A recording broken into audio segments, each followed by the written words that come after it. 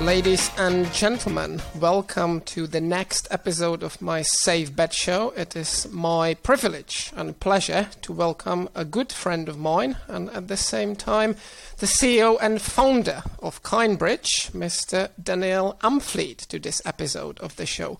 Welcome, Dan. Hi, Martin. Thanks very much for having me. Appreciate it. Our pleasure. I hope it's okay to call you Dan. Yes, of course. Unless you insist on Daniel, which I would be happy to go with. That's okay. My mother calls me Daniel. Everyone else is Dan. So I'll stick to that. I will not try to pretend that I happen to be your mother. I'm sure that she would be rather offended. Let me digress and delve into it. You have very kindly sent me your resume, or CV, if you will, and that does show that you're a true master. Not only a jack, but a true master of all trades, or at least very many trades.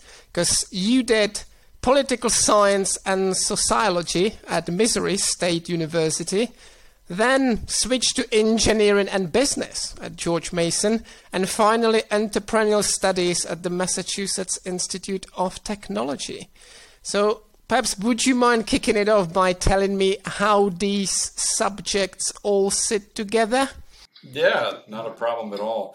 I'd say studies have always been a pretty important part of my career.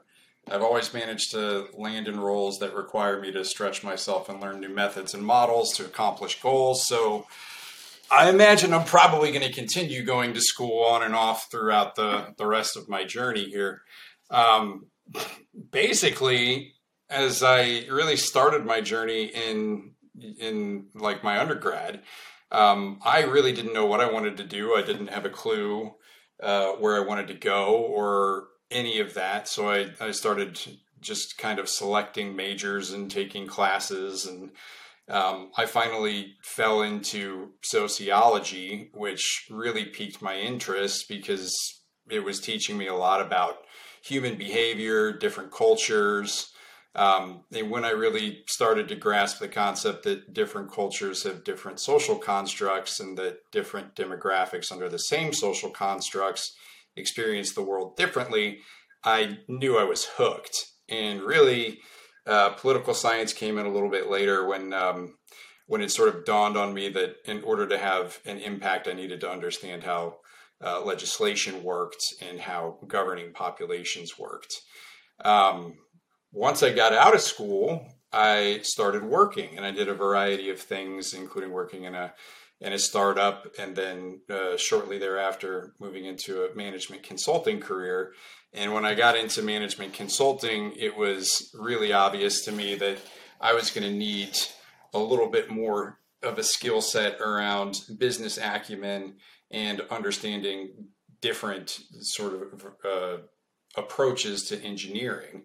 And so that's when my employer actually sent me back to school to study up on those things so that I could have more informed conversations and understand a bit more about what we were doing. And that was a real blessing in a lot of ways because it really opened my eyes to how to make things work inside of business and how to start constructing inside of business for success. And then several years later, I really kind of felt the entrepreneur trying to get out of me. So I went back again and started learning how to really break out and start to construct businesses on my own and found ventures that had a societal impact. So I guess you can actually just call it a progression in understanding more than anything. One thing led to the other, which led to the other, which led to the other, which has sort of led me to where I am today. And very entrepreneurial you've been, and we will come on to that. But perhaps, if I may, for a second, stick to your studies, having studied for perhaps way too long myself, albeit always the same subject, the tedious subject of law.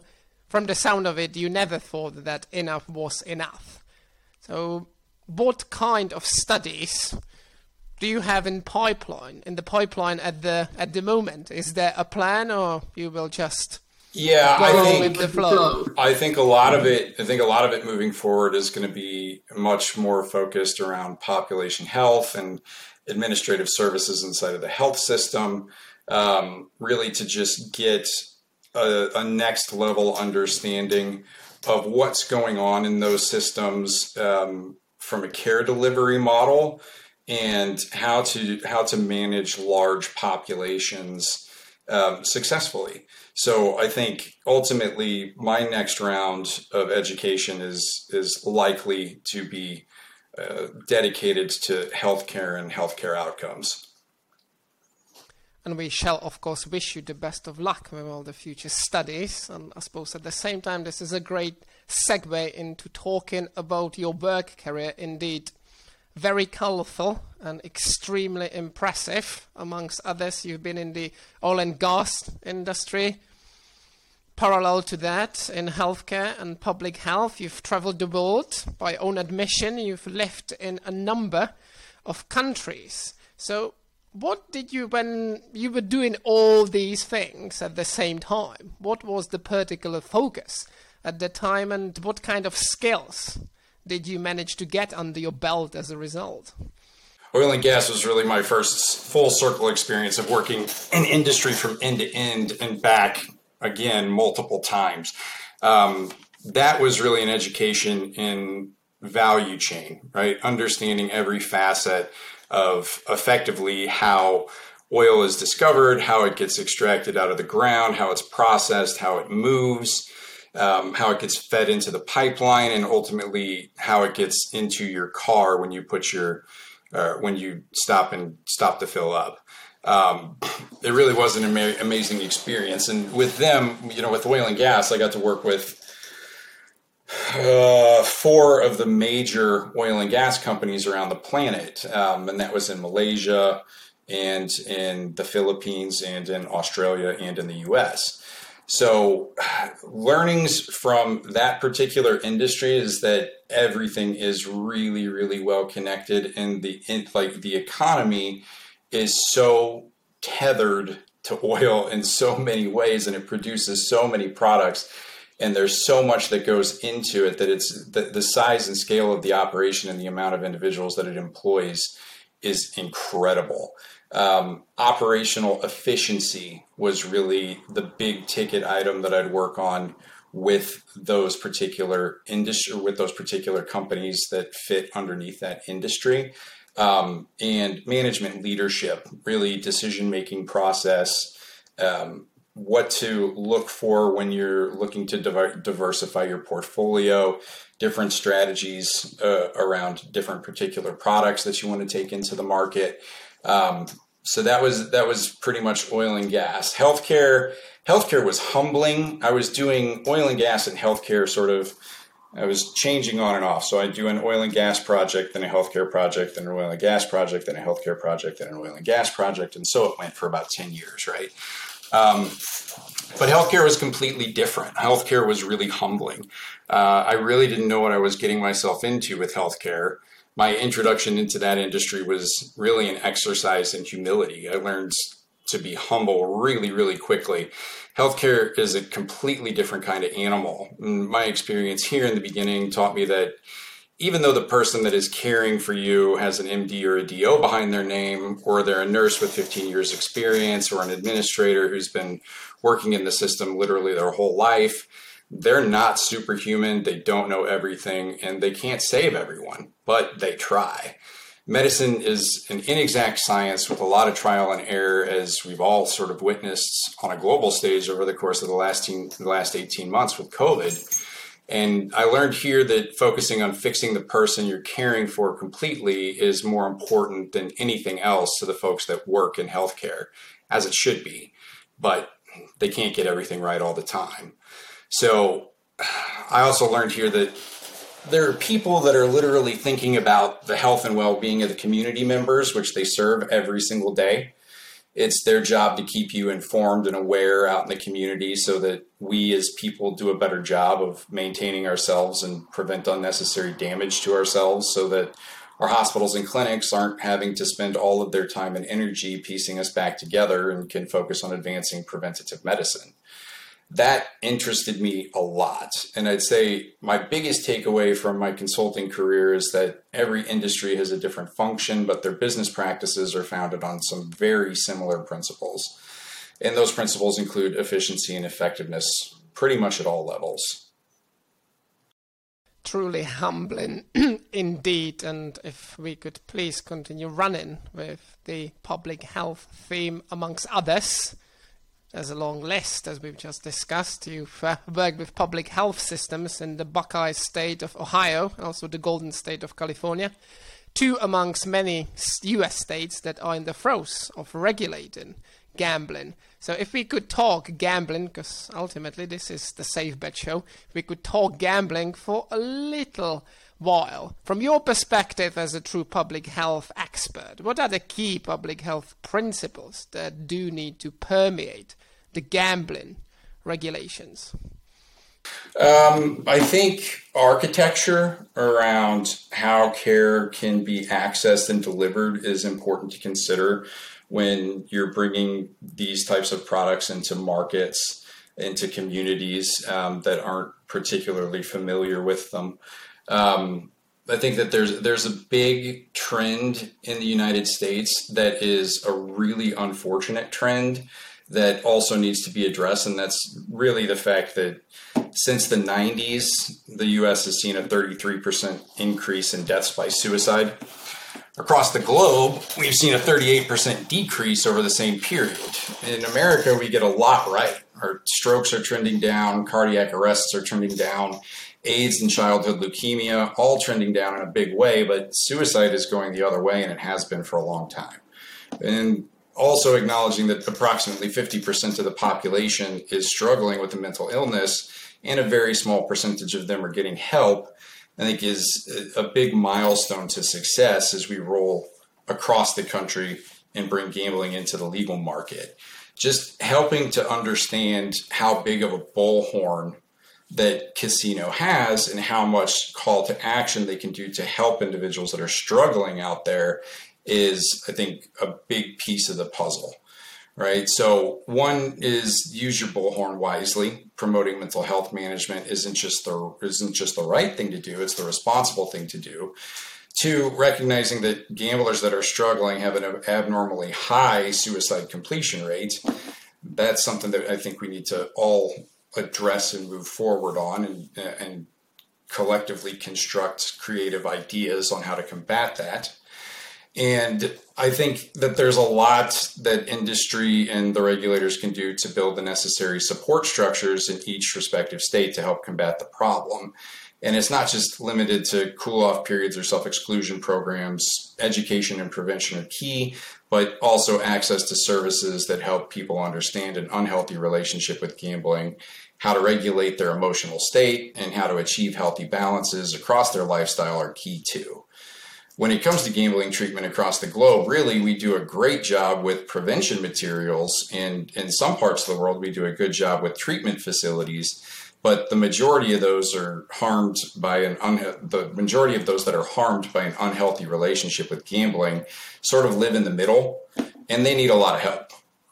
And I think lastly, mental health is in general only now starting to present itself in a way where people are actually less worried about stigma than ever before. It's still a big issue, but less so right now due to the amount that we're hearing about it through the Olympics, with all of these athletes starting to talk about it, which means that there's a big opportunity to do more work with these populations than previously, which also means there's more opportunity to get smarter about how we approach care for them. Understanding what a quality outcome looks like for someone recovering from a gambling addiction is key, and casino regulators and legislators can help there too. It's no mystery why opioid addiction gets $1.5 billion a year for treatment. It's because we have records a mile long of what that person's experience was, and we're logging outcome data. With gambling, we're not really doing that yet, and we need to be. Is that helpful? I believe it absolutely is. I would say amen to that, and there's definitely a lot of work to be done and find a way of linking, indeed, not only the, by now, I would suggest, standard responsible gambling concerns with the industry, but even more importantly, the wider mental health issues. And to your example, I suppose it also goes without saying that the example of the likes of Simon Biles, who was supposed to win 5 gold medals at the Olympics and did find the courage, plucked up the courage to pull out despite all that pressure, should serve as an inspiration to us all. And there are indeed lessons to be learned that can be applied to our industry. If I may, before we move on to discussing your 2 latest entrepreneurial ventures, namely Gamban, and then, of course, the latest one, Kindbridge, you happen to be, I believe that we need to take a geographical leap, because you happen to be an American in Southampton. You live there these days, you know, from a Londoner's perspective, to the extent I can call myself a Londoner, perhaps a fake Londoner, that's down south. So what is it like for an American to live on British soil? Is it as jazzy as an American in Paris? Or in your daily life, do you come across any particular hilarious challenges that you need to negotiate?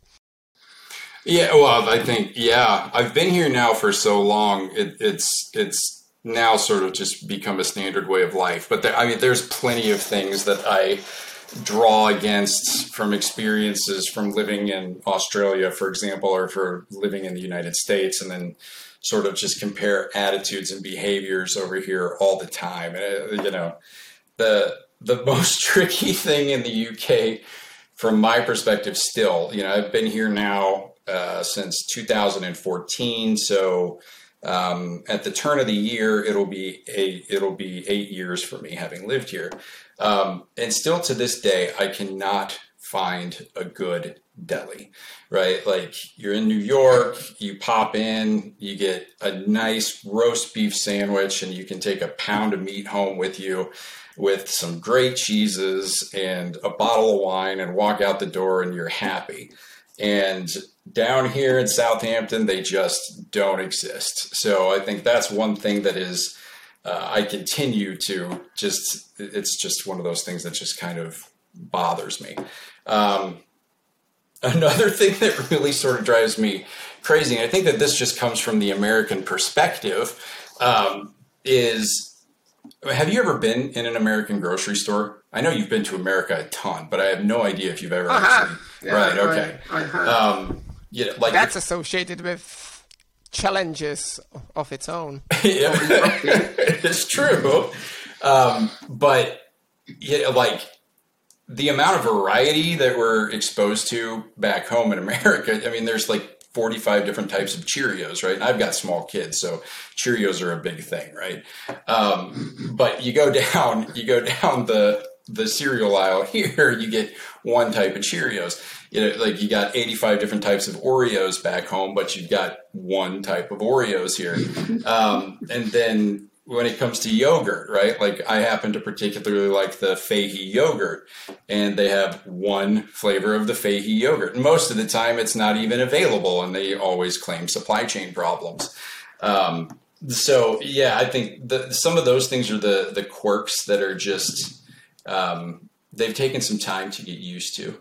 The driving is also a bit different here, but I think it's mainly just down to the fact that the roads are so small and everything is so old. They don't do a whole lot of road expansion down here, which basically means me and my SUV barely fit in the lane, which can be problematic from time to time. But in general, I find I really actually quite like the lifestyle. I really like having access to the NHS, which is a massive game changer compared to back home, where I was just speaking with an elderly couple who were paying upwards of $6,000 a month for medical insurance, which is absolutely insane. I mean, first of all, they're above 65 and they're still basically getting rinsed for their medical insurance, which is crazy. Whereas over here, it comes out of the paycheck in terms, it's just basically taxed. And at time of consumption, when you actually need to use it, you don't pay anything out of pocket, ever, which is really hard for Americans to wrap their head around at first, because the system is so different over there when it comes to healthcare. It's a fee-for-service model over there, where effectively, you're buying healthcare and then you're using a copay and you're using a deductible, and there's money exchanged pretty much with every transaction. Whereas over here, that doesn't exist. So I'd say those are some of the interesting things that I've noticed. And then I think the most obvious one is that, the sun really only comes out about 4 months out of the year down here. You pretty much live under cloud cover, and you've got to learn how to deal with that. And it is what it is. There's tons of beautiful spots around the country. The history is absolutely amazing. Historically, where I come from, I think the oldest street in the town that I grew up in dates back to about 1890, which is pretty old in the States. However, down the street from me, where I live now, I have St. Michael's Church, which survived the bombings during World War II over here, and it happens to have been constructed literally like 1,007 years ago. So the history is very rich, which is very different compared to the short history of the United States, and it's very nice getting sort of equipped and a better understanding of the history of the world through the British lens. So that's pretty much my experience. I mean, how long have you been here, and what's your experience been? Well, I've been here for over 12 years, I suppose. Coming from the other direction, i.e. Europe, has not been such a cultural shock, but still it has been. Suppose I take it then that there's no cuties in Southampton, and sadly only one variety of biscuits on the other hand. Looking at the bright side, this country happens to have had produced the likes of Richard the Lionheart, Shakespeare, and of course the NHS.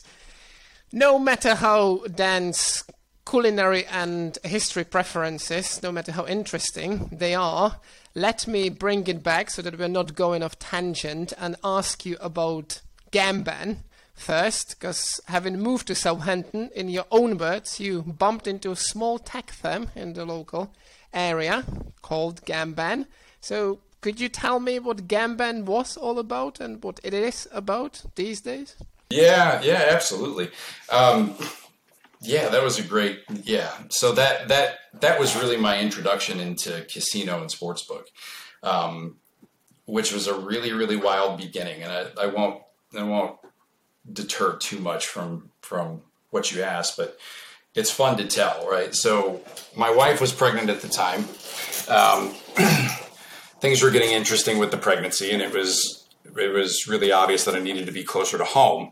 And I happened to be going up and down every week from Southampton to Aberdeen for 4 days a week, working in the North Sea, working with a massive oil conglomerate. And in the local area, my wife had started up a coffee shop. And so every time I'd come home, I'd basically go spend time in the coffee shop with her. And through the coffee shop, I actually ended up meeting Jack, who is the founder of Gamban. And Jack would come in on the weekends and we would chat, and he would fill me in on what was going on with Gamban, and it all sounded really interesting. And it sounded like they were starting to get some really good traction. And this was like 2017. So, it's been going for quite a while now. And as most folks, at least in the UK and Europe, are aware, it's pretty much a staple product for individuals in the UK that need access to some help to stop gambling. At the time, there was a product, it was an idea, there was a vision, and I really just sort of helped put some framework around that and get the operation up and running. And the sales arm of it up and running, and trying to really help with the product market fit for it. And it was a great experience. I mean, those guys, they knew a lot more than I did about what was going on in casino. There's a lot of lived experience going on around the room, which is always really helpful and insightful when you're building a product out. and they wanted to get aggressive. And, like the objective with that was to build the best gambling blocking software on the market. And it was a success. They successfully built that. And now it is sort of permanently entrenched as, the part of the trifecta of GamBan, GamStop, GamCare, right? So I think, they're doing great as far as the last update that I got from them. And I'm really quite thankful for that experience because it gave me a lot of good insight into what we're doing now with Kindbridge. Thanks, then. It's very clear that Kindbridge has already done a fantastic job, and there are many more things and ventures to come. So, folks out there, please watch out for Kindbridge. Although Dan's already started doing that to some extent, but before I do give him a minute to wrap up and give us the moral of his story, we're both avid, is fair to say, NFL fans, so I cannot resist but ask, and I will not hold you accountable for it, of course, who do you think will be lifting the Super Bowl 56 trophy in February? Is it another Brady year? Is it a Mahomes year? Is it someone else's year? It's a Baker Mayfield year. It's a Cleveland Browns kind of year. That's a bold choice, but I think I gotta say, I just Baker was great at OU, and I loved watching him. And I think that they've done they put some fundamental building blocks in to make what's around him better. And I'm not partial to Cleveland. It's not. I've never really cared much about the Cleveland Browns. But having grown up where I grew up, I'm just not a Kansas City Chiefs fan, and I think the Browns are going to end up going all the way to the title game again, and I think that they're going to knock out the Chiefs, and I think they're going to go to the Super Bowl. And on the other side, I'm sure that you've got the Buccaneers and Brady, so I'll trust you on that side. And then I think Baker, with his tenacity and his youth, is going to knock off the man who, really is, probably older than all of us on this call and in better shape. So, yeah, that's my prediction, and I'll put $20 down on it.